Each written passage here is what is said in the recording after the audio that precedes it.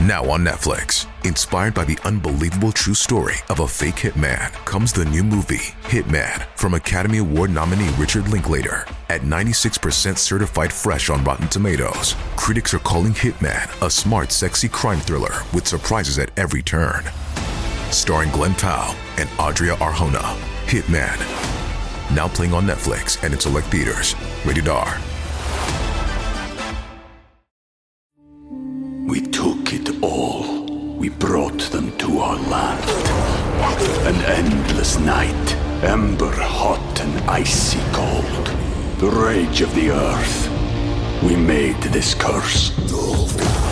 Carved it in the blood on our backs. We did not see. We could not, but she did. And in the end... What will I become? Senua's Saga. Hellblade 2. Play it now with Game Pass. At 12:28 a.m. on August 16th, 1977, a man from Indiana snapped a photo of Elvis Presley with a Kodak Instamatic camera. That picture shows Elvis at the front gate of Graceland, heading back home after a late-night dentist appointment. He's driving a black luxury car, a Stutz Blackhawk 3. Elvis's right hand is on the steering wheel, and he's holding up his left as though he's giving a casual wave. He's wearing dark sunglasses, and it looks like he might be smiling, but it's hard to tell. As far as anyone knows, it's the last image ever taken of Elvis Presley alive. Elvis Presley, the king of rock and roll, is dead at the age of 42. He sold millions of records, more than anyone in the music industry except the Beatles. What we're left with is a life that was the stuff of fables. I think he'll be the greatest thing ever remembered that came out of America. On the afternoon of August 16th, Ian Calder convened an emergency meeting at his office in Lantana, Florida. We wouldn't have dreamed if he was still alive running a major front page story on Elvis. Calder was the editor of the National Enquirer. It was on him to decide how to cover the king's death. He had gone downhill, he had got fat. He was not a major star at that particular point. Now that changed big time when he died. You didn't have to be any kind of brilliant person to know that this was the biggest thing. I decided I've got to send in the troops for this. Calder needed to get a whole bunch of reporters to Memphis, Tennessee, and he needed to do it very quickly. We rented a jet plane, put about 6 different people on the jet plane with $50,000 in cash, and said, let's just do it. How do you get $50,000? I called up my money guy, my treasurer, and said, get me $50,000. And he went to the bank and picked it up. We sent another $50,000 later. That money was the Enquirer's not-so-secret weapon. The reporters that Ian Calder sent to Memphis were going to buy up as many scoops as possible. Under traditional journalistic ethics, paying for information is forbidden. The New York Times wouldn't do it, and neither would the Memphis Commercial Appeal. But the National Enquirer had absolutely no qualms. And what happened was that the local papers, who really didn't like us, started making that a big story. They want to give money away, they're trying to bribe people and stuff like this. No, it's true, we did have money and we did bribe people, we just did it legitimately. The Enquirer and its huge pile of cash ripped through Memphis like a tabloid tornado. After Elvis's death, Calder and his team broke every rule of journalistic propriety. And when their work was done, they'd made newsstand history.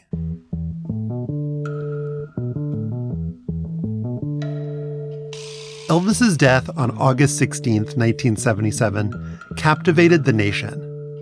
But it wasn't the only thing that happened that day. On this season of 1 Year, we're looking at the most consequential and most fascinating moments of 1977. And in this week's episode, I'm going to tell 3 stories from a single day in August. One is about a mysterious signal from outer space. Another is about a high school sophomore who became an American pariah. But first, the National Enquirer's quest for the ultimate celebrity scoop.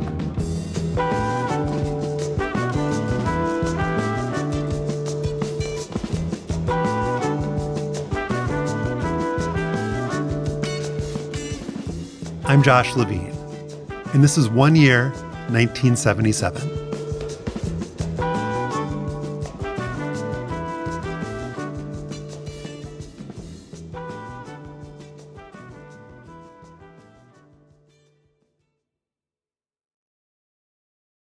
Ian Calder started working for newspapers in Scotland when he was 16 years old. The media scene in the UK was extremely competitive, and Calder would do anything to win. If some little kid had drowned in a canal, you would go in and you'd interview the parents, and I learned how to cry on cue, but then you'd ask for photographs. We need a photograph of the little boy, and you'd try and pick up every single picture in the house so that when the other papers went there, there'd be a desert. Now, if you were second, that was a problem. You had to fight your way because the other guy would do the same thing. Calder got hired by the Enquirer in 1964. In those days, the American tabloid distinguished itself by publishing gore, including a photo of a police officer carrying a severed head. But by the 70s, the Enquirer had cleaned itself up and become a supermarket staple. Calder's newspaper ran stories on government waste, fad diets, and every kind of celebrity scandal. In 1977, it had a weekly circulation of 5 million and an editorial staff full of hard-charging, mischievous British expats. It was the only place in the world where you had an unlimited budget, basically. If you wanted to sit beside a celebrity on the Concorde, you could do it. That's Tony Brenna. He was a roving editor for the Enquirer. Which led me to the Philippines, Japan, Moscow. Pretty nice gig, actually. When Elvis Presley died, Brenna got on that private jet from Florida to Tennessee. In the days that followed, the Enquirer sent more and more reinforcements and took over an entire floor of a Holiday Inn. Turned it into a newsroom, printers and fax machines and phones. And we had about 30 reporters and stringers there. In August 1977, it felt like the whole world had descended on Memphis. It was as if the King of England had died. No, it was insane. The thousands of mourning Presley fans who had converged on Memphis came from all over the nation. I just can't believe he's dead. It's terrible. I don't know Elvis personally, but I've seen a lot of his shows, and I feel like he's a friend to me. It's just unreal right now. I just can't believe it. I'm just numb. I'm in a daze. All of those people wanted to pay their respects to the king of rock and roll. And they wanted something to remember Elvis by. Something they could hold on to. How's business going with these T-shirts? Oh, it's going great. It really is. I think Elvis would have probably liked it, and he probably does, I think his spirit, his, consciousness probably is around. The Enquirer's money could buy the stories that Elvis fans were desperate to read. Who was with him when he died? What did his final hours look like? What were the family secrets that hadn't yet been revealed? All that cash could also buy exclusivity. For the Enquirer, which came out only once a week, signing sources to exclusive contracts was essential, the only chance they had to beat the daily papers. And so, it was a huge coup when the tabloid struck a deal with the paramedics that carried Elvis out of Graceland. They told the Enquirer that Elvis's face and neck were blue, and that it took 5 people to lift him onto a stretcher. And they said that Elvis's father cried over the body. Recognizing the value of what they had, the Enquirer put the paramedics on a plane to Florida, where the competition couldn't find them. The Enquirer also bought up Elvis's girlfriend, Ginger Alden. Alden was in bed with Elvis on the morning of August 16th. That afternoon, she found his body slumped in front of the toilet. Well, that was the big get. We thought nobody could beat that because we had her entire exclusive story. Ginger Alden's first-person account was going to sell a lot of newspapers. But the Enquirer's owner, Generoso Pope Jr., demanded something more. Pope believed he understood what readers were looking for, even if they didn't know it themselves.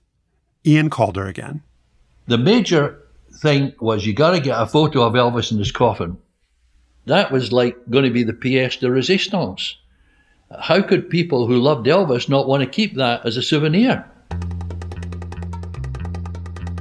There are a bunch of competing accounts of how the National Enquirer went about getting that photo. But those stories all start in the same place, the public viewing of Elvis's body on August 17th, 1977. Those who did get in entered a small anteroom, which was almost filled with a copper casket. He was dressed in a white tuxedo, wearing a simple silver tie. Many of the people, as they came out, were crying. Tens of thousands of mourners passed through Graceland to get a glimpse of the open casket. But cameras were strictly forbidden, and Elvis's bodyguards were ready to enforce that order. And they suspected that the tabloid press might try and do something crazy like this. So they were right. Even with those bodyguards standing watch, the Enquirer did try to sneak in some photographers. One editor later claimed they went so far as sending in people dressed as nuns. But in the end, he said, everyone just chickened out. By this point, it was clear they were going to need another way in. Their best hope was to get some help from the inside. The Enquirer's photographers waited outside Graceland, looking for family members walking out the gate. When they spotted one, they trailed him to his next destination. The guy goes into a bar and then goes into the restroom. He's doing whatever he does in there, and our guy sidles up beside him and says, hi, I'm from the Enquirer. You're one of Elvis's people. He said, yeah, I'm his second cousin or whatever he was. He said, how would you like to make a few $1,000s? And the guy said, tell me about it. When that cousin heard the assignment, he said he'd give it a try. The Enquirer gave him a $300 Minox spy camera, with its range set to 5 feet. The cousin managed to snap 4 images. The Enquirer then whisked him and the camera down to its Florida headquarters on yet another private jet. This was precious cargo, and the tabloid wanted to develop the photos in a secure location. We then took it over to the darkroom. Well, I'm waiting on the phone, and our photo editor, he called me. First picture, I said, how is it? He said, the guy had the camera in the wrong direction. He took a picture of himself. Well, oh my God. A few minutes later, he comes, oh, second one, terrible. He put it up in the air and took a picture of the lights above Elvis. I go, oh my God, we've only 2 left.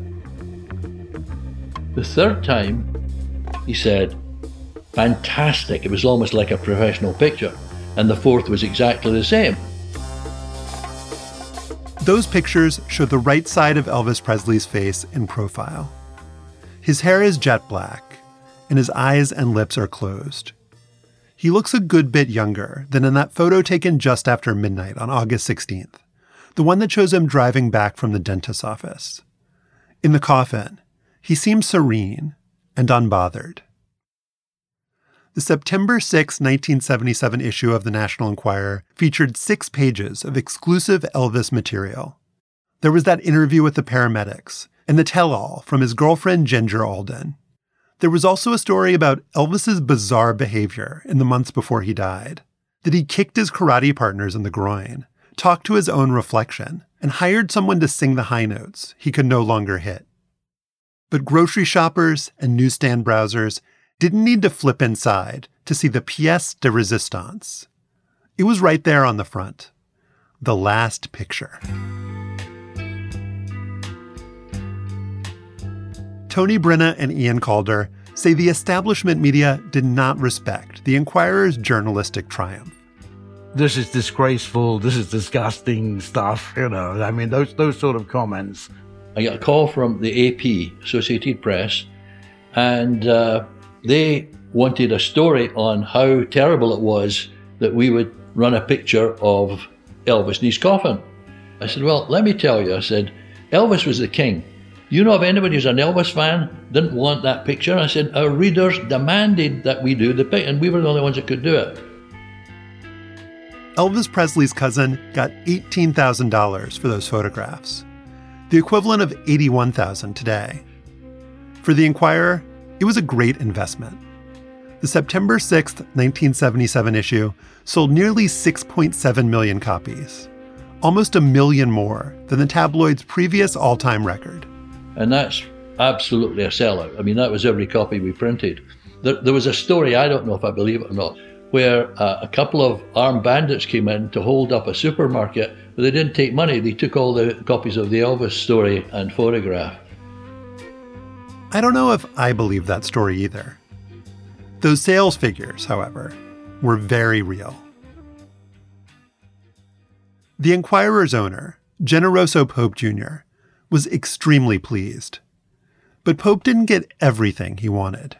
I actually got thrown out of Memphis by the police, escorted to the airport, because of Pope's desire to see Elvis's organs on scales in the mortuary. We tried to buy up some mortuary attendants and to try and get them to photograph. He would never have published these pictures. He just wanted to see them.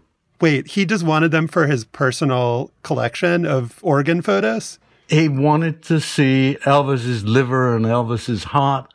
And I don't know why he wanted to see it, but he did. He was a very quirky guy. And you said, okay, I'll try to get that for you. I said, well, I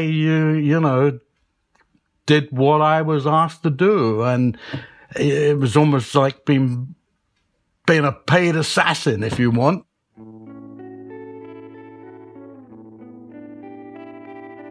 You can buy the Elvis coffin issue of the National Enquirer on eBay for about $20. There's another, less tightly cropped version of the famous coffin photo inside the paper, on page 23. The caption says, "At peace."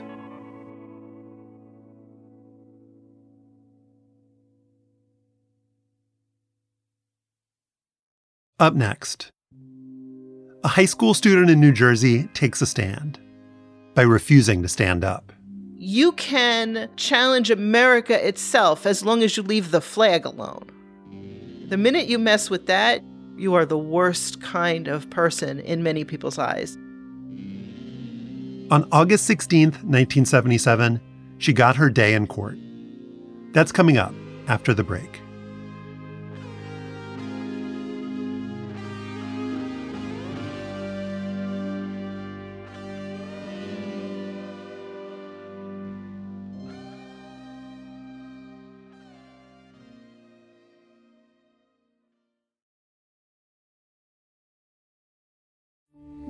We took it all. We brought them to our land. An endless night, ember hot and icy cold. The rage of the earth. We made this curse. Carved it in the blood on our backs. We did not see. We could not, but she did. And in the end... What will I become? Senua's Saga. Hellblade 2. Play it now with Game Pass. Anatomy of an ad. Subconsciously trigger emotions through music. Perfect. Define an opportunity. Imagine talking to millions of people across the U.S. like I am now. Identify a problem. Creating an audio ad is time-consuming. Offer a solution. Utilize cutting-edge AI. Imagine creating all that in under 30 seconds. Well, we did, to create this ad. To learn more about AI in the audio industry, download the white paper from audiostack.ai. I was the kid that, this is one of my favorites. I got them to allow girls to wear pants to school. That's Deborah Lipp. She was born in 1961 and grew up in northern New Jersey. Her sartorial rebellion came in elementary school. Girls were supposed to wear skirts, and I just wasn't having it, so I would just go to school in my pants. And the other girls started to notice that I was not getting in trouble, and within a few weeks, all the girls were wearing pants to school. I got backed into a corner. This was not something I felt I should be doing, so I didn't do it. Lipp calls herself a loudmouth, and she says her childhood wasn't a peaceful and contented one. I was very combative. I was angry a lot, moody, smarter than everybody. Absolutely convinced that the fact that I was smart made me exempt from many of life's rules. I definitely made the decision when I was 12 that Judaism was not feminist, and therefore I did not wish to be bat mitzvah. And so I refused to go through with that. In 1975, Lipp moved to Massachusetts to live with her dad. For the next year and a half, she went to what she describes as a hippie school. It was great. The entire school was run one person, one vote. You decide what classes you're going to. You put together your own educational curriculum. You can decide never go to class at all. So I didn't attend a lot of classes, but I knew Robert's Rules of Order.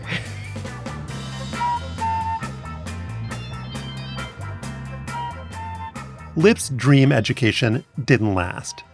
In early 1977, her dad got a job back in New Jersey. Lipp enrolled in public school in Mountain Lakes, a small hilly suburb 30 miles outside New York City. She was in 10th grade. I was in peak angry rebellion. I was new in town, in a small town where everybody had gone to kindergarten there. My social life was, basically a disaster. And then I had to have this Pledge of Allegiance. I pledge allegiance to the flag of the United States of America and to the republic for which it stands. The Pledge of Allegiance has been around since the early 1890s, and it began as a marketing gimmick. Frances Bellamy, who worked for a magazine called Youth's Companion, wrote the pledge as part of a push to sell American flags to public schools. Bellamy was a former Baptist preacher, and he believed that true Americanism was being threatened by mass immigration. He once wrote that the people must guard, more jealously even than their liberties, the quality of their blood. The pledge was quickly adopted in classrooms across America.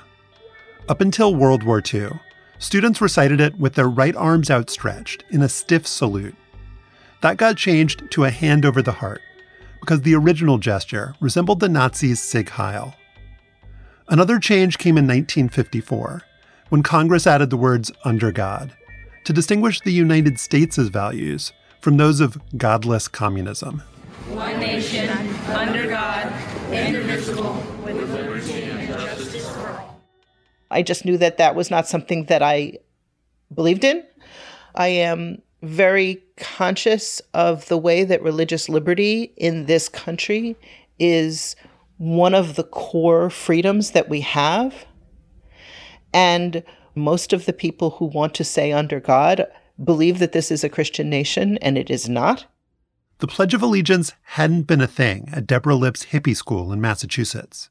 But at Mountain Lakes High School in New Jersey, standing up to say the pledge was an everyday homeroom ritual, one that Lipp refused to go along with. So the minute I was seated during the Pledge of Allegiance, there were people cursing at me, other students. There were people muttering under their breath, and they're pointing at me. They're being disruptive. I'm not the one being disruptive. And the teacher was doing nothing.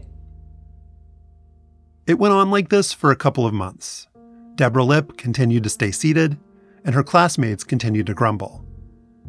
And then, in May 1977, she got a new homeroom teacher. I was sitting, the rest of the class was standing. The teacher was standing in front of the room with her hand over her heart and with her other hand going like hissing at me and motioning to get up. When the kids are muttering under their breath, when the teacher is making that hissing sound, does that make you feel more adamant that if you're trying to get me to do it, I'm going to sit that much more firmly in my seat? Oh, yeah. Who doesn't react that way when they are told, here is the one thing you must not do? Deborah Lipp's teacher, she was adamant too. The next morning, I got to school a few minutes early, and she grabbed me outside the classroom and said, you can either stand or you can be expelled. So I went to the principal. And he pulled out a little handbook of the legal rights of students in the state of New Jersey, and I was shocked. In 1943, the United States Supreme Court ruled that public schools could not force students to salute the American flag and say the Pledge of Allegiance. But a New Jersey state law required students like Deborah Lipp to always show full respect to the flag by standing at attention. To stand at attention for the Pledge of Allegiance is, in fact, participating. And I knew I had the right. I absolutely understood that sitting was a form of speech. I was unable to articulate this in these words when I was 16, but the thoughts were definitely these, that the way to be a loyal American to me is not to make a pledge of loyalty. The way to be an American is to be fundamentally a revolutionary, to fight for what's right, to use our constitutionally provided protections to advocate for free speech and freedom of religion and freedom of the press.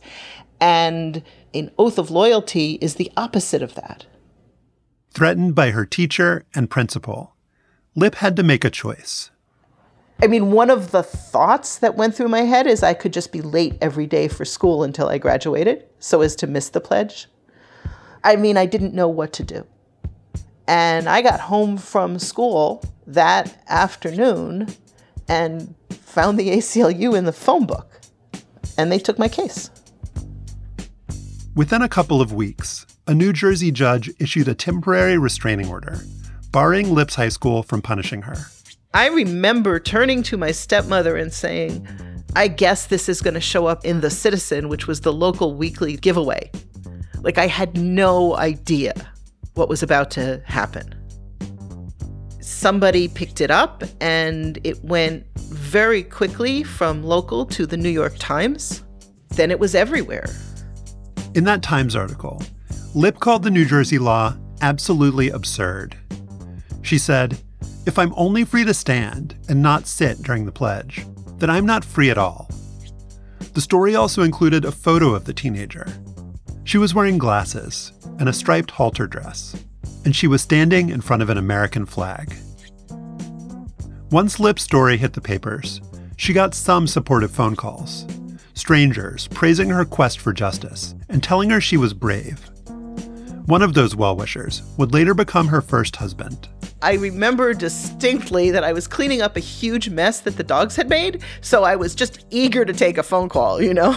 And he had seen my picture in the Times, so he called and he congratulated me, and then he chatted me up, and then he flirted with me, and then he asked me out on a date. And our first date was the 4th of July, which was great, as it turned out, because there was a rally against me in my hometown, but I wasn't home for it. The veterans of foreign wars, disabled American veterans, Catholic war veterans, they were all united against her. In the year after the flag-waving frenzy of the bicentennial, that July 4th rally reflected the mainstream consensus in Deborah Lipp's community. Someone even made bumper stickers that said, "Ship the Lipps to Siberia." They were passionately vitriolic, and the level of nastiness and just craziness to this day blows my mind. I had a 5-year-old sister who was not allowed to play with the 5-year-old across the street because she was a Lipp. What was the 5-year-old gonna do? My parents, they were kind of horrified. Politically, they agreed with me, but they did not want this to be happening. They did not want the attention. They did not want any of it.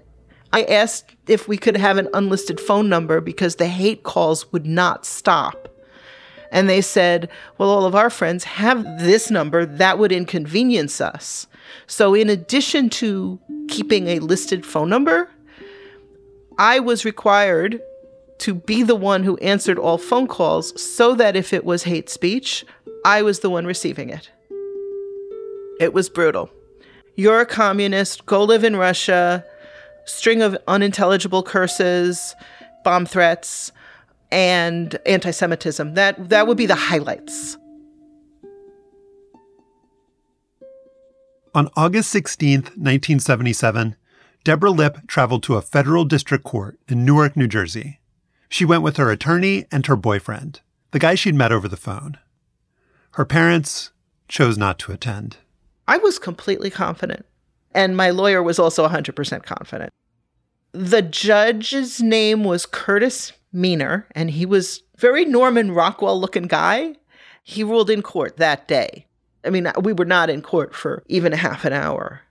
Judge Curtis Meaner declared the New Jersey state law unconstitutional. He said that it illegally compelled symbolic speech in violation of the First Amendment. And he said that Deborah Lipp wouldn't cause any disruption by sitting down, so long as she didn't whistle, drum, or tap dance. I felt great. I felt vindicated. I felt patriotic. I do remember that my case was decided the day that Elvis died. So my picture and Elvis's picture were on the front page of every paper in the U.S. You don't forget a thing like that.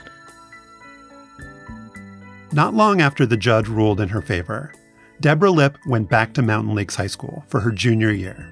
A lot of people hated me, but the teachers gave me a wide berth because they knew that if they messed with me, I would fight them.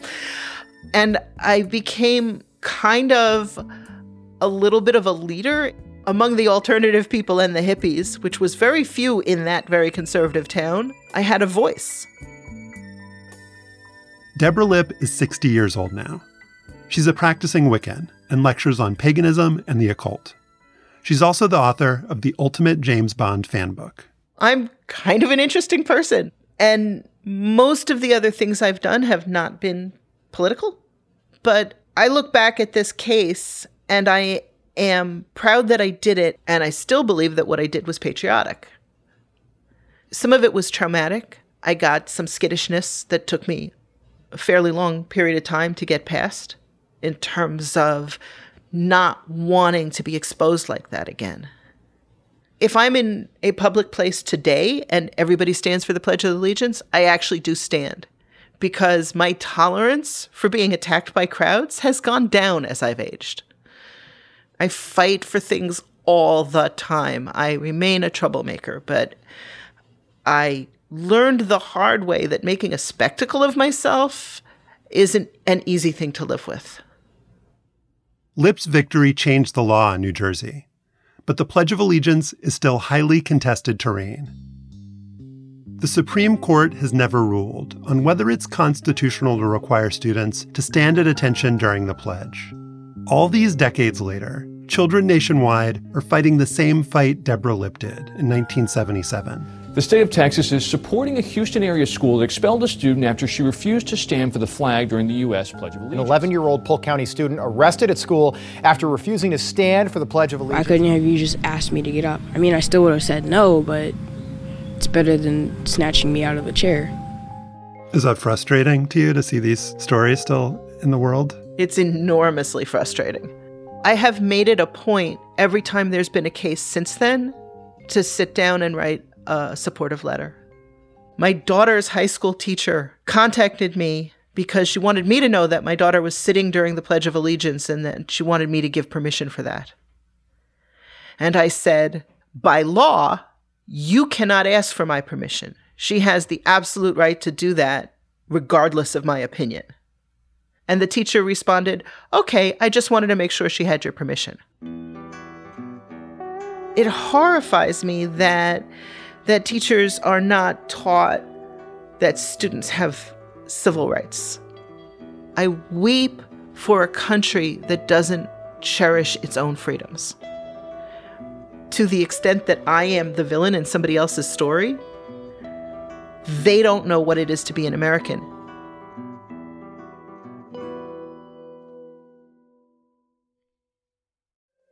Up next, just before midnight on August 15th, 1977, an unexplained transmission arrives from outer space.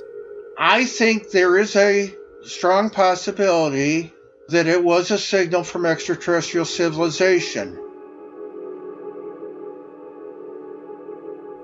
We'll be right back.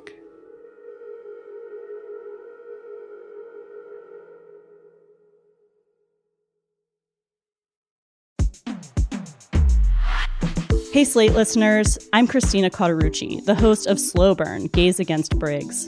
I want to tell you about a special event we're doing at the Tribeca Film Festival in New York City on June 13th. To celebrate this new season of Slow Burn and Pride Month, we're hosting an exclusive live taping of the show with special guests, including civil rights activist and Black Lives Matter organizer DeRay McKesson, comedian and singer Esther Fallick, Eric Marcus, the host of Making Gay History, and Sam Feder, director of the Netflix documentary Disclosure, about the depiction of trans people in film and television. We'll dive deeper into this season and talk about the lasting impact of the Briggs Initiative and the continued fight over LGBTQ rights in schools. It'll be the perfect way to celebrate Pride Month this June with LGBTQ stories and voices across generations. Again, that's June 13th at the Tribeca Film Festival in New York. You can get tickets now at tribecafilm.com/slowburn. Hope to see you there.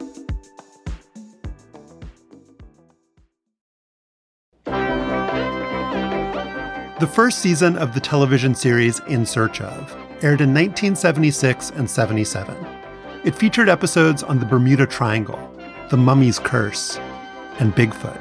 He's been seen many times in the rugged mountains and deep woods of the Pacific Northwest. The encounters have not always been peaceful. In episode 12, host Leonard Nimoy took on the biggest question of them all. The stars and galaxies beckon us to ask, are we alone? We listen for the answer.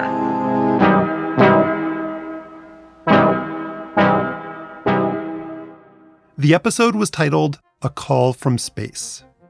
It focused on a group of scientists who believed that giant ultrasensitive instruments might help them tune into the frequencies of other worlds. One of them was an astronomer at Ohio State University. His name was John Krause. I think one of the exciting things about all this work is that those of us who are involved are like pioneers. We are exploring the universe. It's a pioneering venture to find out what is out there and perhaps who is out there. Krause designed and built a massive radio telescope near the city of Delaware, Ohio. And starting in 1973, he used that telescope to do something unprecedented. He launched the first ever long-term systematic SETI project. He was searching for extraterrestrial intelligence. The probability of life developing elsewhere is hard to determine definitely, but I don't think it is zero. And if it is not zero, then I think we have a chance. Krause's telescope was nicknamed Big Ear. Well, it's just simply a big antenna, an enormous antenna. This flat reflector is about 1 acre in size. It's movable, and that's what reflects the incoming waves into the parabola. Big Ear had been set up to detect narrowband radio signals. That is the kind of signal that travels furthest, and we would suspect that any civilization out there would use signals of that type. The telescope scanned the skies 24 hours a day, 365 days a year. Krause's colleague Bob Dixon was in charge of the search. Once we had everything running, we'd re-aim the telescope to a new place in the sky every few days, and the computer would process all the data. Every 12 seconds, an IBM mainframe calculated the strength of the radio signal the telescope was detecting. The signal-to-noise ratio got recorded using a single character, either a digit from 1 to 9, or, for anything stronger, a letter from A to Z. Every 4 or so days, a technician gathered the latest readings. He'd then bring those reports to a volunteer named Jerry Eman. Let me see. I've got a sheet here. So we're almost up to 400 pages. So we used a lot of paper. Eman didn't find much to get excited about. The signals Big Ear was getting weren't particularly strong, and there was no indication that they were coming from far-off worlds. A grandiose quest to communicate with extraterrestrials had turned into a dull routine. It seemed like that call from space might never come. Nevertheless, Jerry Eman kept up with the tedious work of poring over those printouts. Sometime around August 19th, 1977, he sat down in his kitchen and began his usual ritual. I was just sitting at the table looking at the printouts. He looked at one sheet of paper, then another. As usual, he didn't notice anything remarkable. And then, suddenly, he saw it. It was just a few pages in. It took me maybe 10 seconds after seeing it, and I just, without thinking, just wrote the word "wow!" exclamation point with my red pen. Something had come into Big Ear's receiver on August 15th, 1977, at around 11:16 p.m. Eastern Time. On Jerry Ehman's sheet of paper, that signal appeared as a peculiar string of letters and numbers.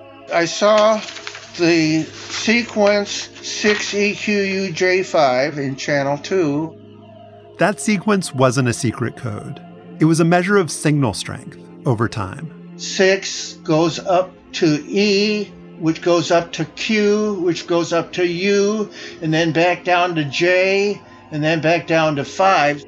The strongest signal I had ever seen on the computer printouts. 6EQUJ5 meant that the radio signal got stronger and stronger, peaking at the letter U, then got weaker, until, after 72 seconds, it disappeared. I looked at that sequence and realized looks like I've got an antenna pattern here. That pattern suggested the signal itself was coming from a fixed position. In other words, it wasn't getting stronger and weaker because it was moving around in the sky.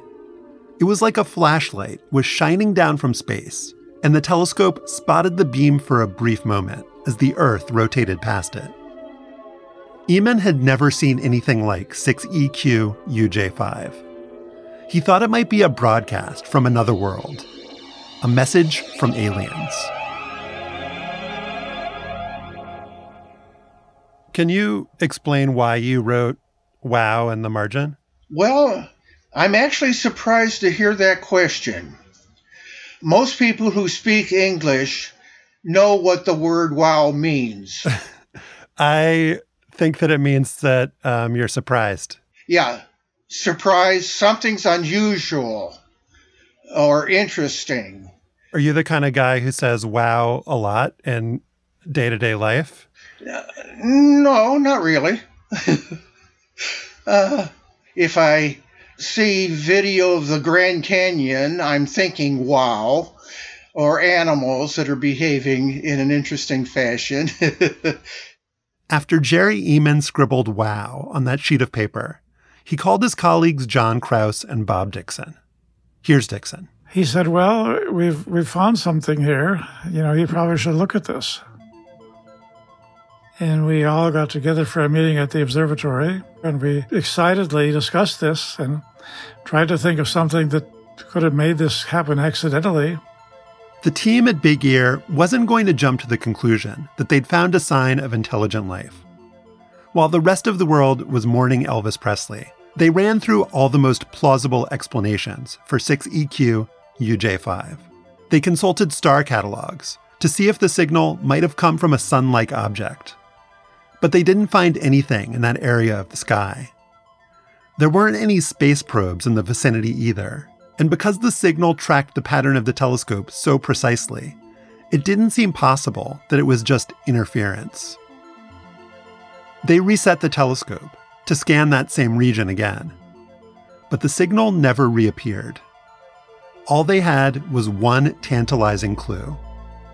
The astronomers at Big Ear started calling it the wow signal. Was it an intentional broadcast, just sort of casting a signal out into space, or was it part of some space communication? Is it maybe there was another civilization had a spacecraft, and they were communicating with it, and it just happened to be in our direction at a particular time, and then never again? There's no doubt, no major doubt that it is a technological signal. The question is just, did it come from Earth or did it come from elsewhere? Jamie Green is the associate editor of Future Tense, a partnership between Slate, New America, and Arizona State University. I asked her to lay out the evidence that the signal might be a sign of extraterrestrial life.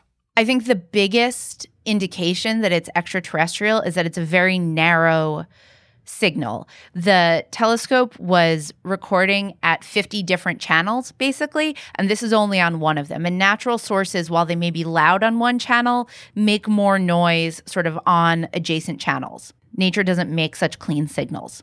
There was nothing that we know of human-made out in that direction. So it's like we picked up a dial tone that someone was shooting from far out there.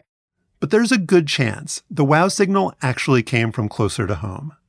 The most plausible explanation is that it was some sort of terrestrial, earthly technology bouncing off of something, and the telescope was so rudimentary that we just weren't able to figure it out. And there's no way for us to possibly... There's no way to figure it out now. It's just going to be this enticing thing forever. All of the information that we have is that one spike of a signal. There was something there. It got loud. It got quiet because we panned away from it. That's all we know. There's no data from the telescope other than that we could dig into or process or squeeze for more information. In 1977, the great beyond loomed incredibly large in the popular imagination. The two highest-grossing movies at the American box office were Star Wars and Close Encounters of the Third Kind. But the astronomers at Big Ear weren't looking to capitalize on all that outer space hype. They were serious scientists, and they didn't want to be accused of peddling science fiction. And so, for a while, they kept their finding to themselves.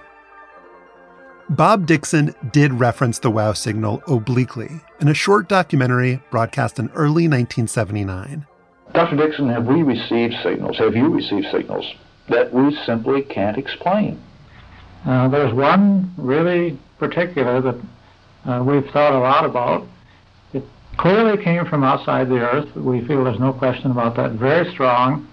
But it was only there once. John Krause finally published an article about the WOW signal in the summer of '79. His conclusion?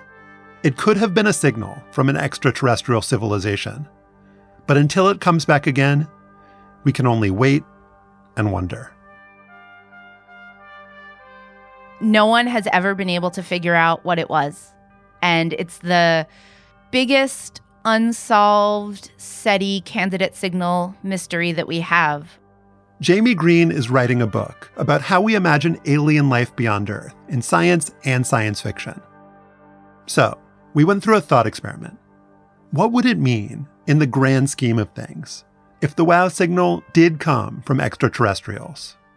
I think if there is a second instance of complex life, of technologically advanced life in the galaxy, there's probably a lot of it. I think a lot of scientists would agree that either life is unique or it is abundant. That's interesting. So it's either one or a lot. I think so. Yeah, I think once you could know that life has evolved more than once, to me, that's the ball game. That means that it's probably everywhere. And odds are, mathematically, that if there's another technological civilization, they would probably be more advanced than us. And so once they've sent us this little dial tone saying, hello, we're here, this little beacon, are there conversations to be had? Is there a back and forth?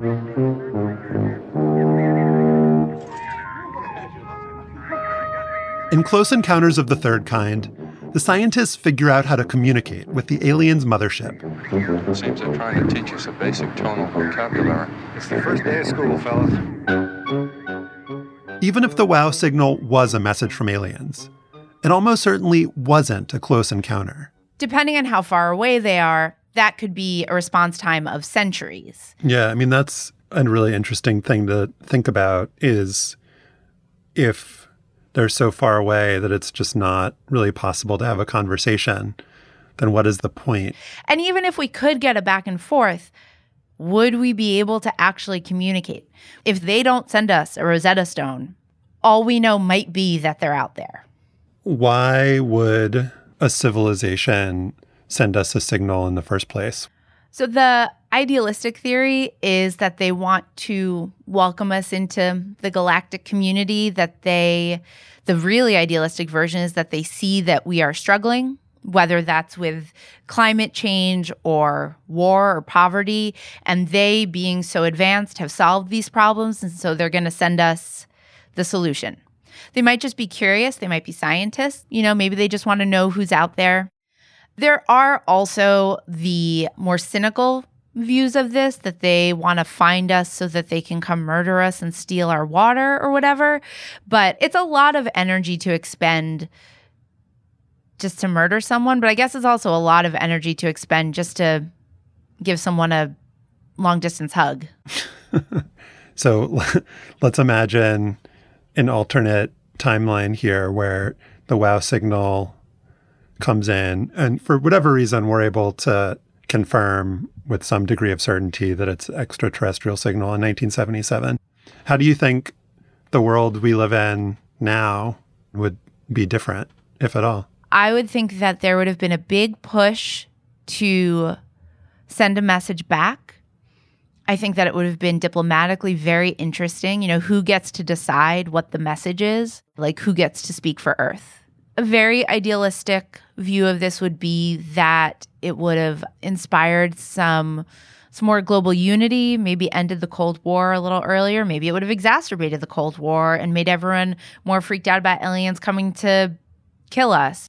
There's so many people and animals all across the planet that don't really enter into our daily sphere of concern. So what happens when there are more people millions of miles away? How does that change your daily life? I don't know.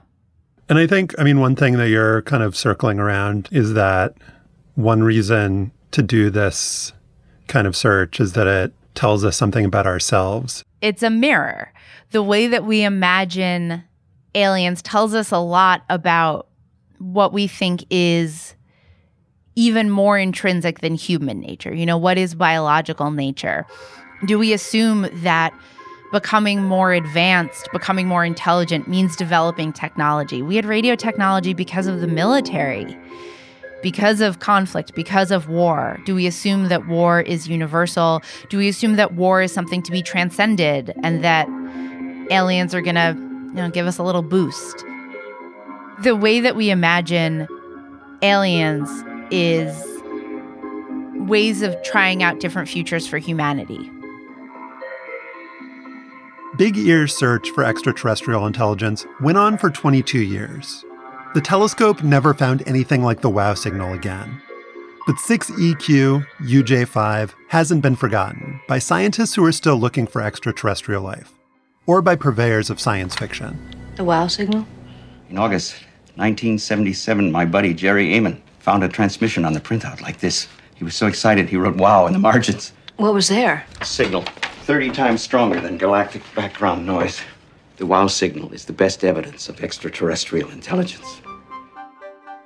In 1998, 4 years after that X-Files episode aired, Big Ear got demolished to make way for a golf course. The astronomer who designed the telescope, John Krause, died in 2004. Someday this call from space may come. It's hard to say when it will. The signal that we're looking for might be found within a day, but it might be weeks, years, but it will have profound significance to man. Bob Dixon, who ran Big Ear's search for extraterrestrial intelligence, thinks it's very likely that there are other civilizations out there. Our galaxy even is so vast with so many millions of stars and planets. It's hard to think of all the other galaxies there are in the universe. It just doesn't seem likely that life evolved only on this particular planet. This is a really, really hard question. Earth is a really good planet to live on. The sun is a particularly calm star. We are lucky to be here. But there's this principle that's just called the Copernican principle. It's like a rule of thumb. You should never assume that we are central, that we are special, that we are any of that. So I think, I don't know. I want it to be. I want there to be lots of other people out there. You have a rooting interest here? Yeah, don't you? I mean, wouldn't that be better?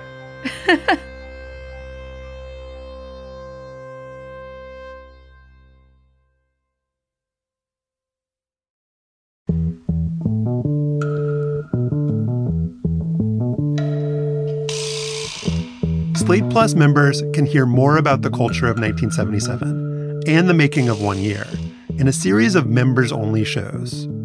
In tomorrow's episode, you'll hear 1 Year producer Evan Chung and Chris Molanphy, the host of the Slate podcast Hit Parade, talking about the music of 1977. From #1 hits by Stevie Wonder, Fleetwood Mac, and the Eagles, to the 1970s library music that you've heard on this show.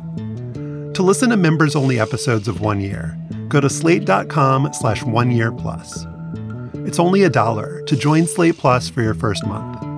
And once you're a member, you'll get all Slate podcasts with no ads. And you'll be supporting our work here at 1 Year. That's slate.com/oneyearplus. Next time on 1 Year, 1977, how America and LeVar Burton got swept up in the Roots phenomenon. My very first day as a professional actor, Cicely Tyson played my mother. Dr. Maya Angelou played my grandmother. I mean, who was I? I was this 19-year-old kid from Sacramento.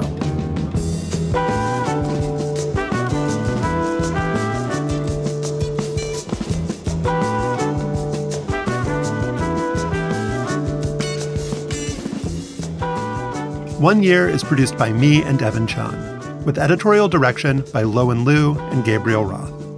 Madeline Ducharme is 1 Year's assistant producer.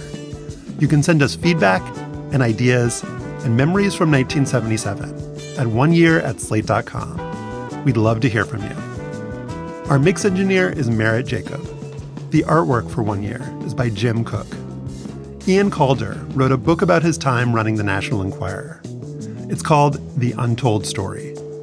And Tony Brenna is the author of an unpublished memoir, Anything for a Headline. Thank you to the Library of Congress and the National Radio Astronomy Observatory Archives. And special thanks to Jack Hamilton, George Plaskettis, Bill Smee, Mark Joseph Stern, Caleb Scharf, Jason T. Wright, Sung Park, Katie Rayford, Asha Saluja, Amber Smith, Seth Brown, Rachel Strom, and Chow Tu. Thanks for listening. We'll be back with more from 1977 next week.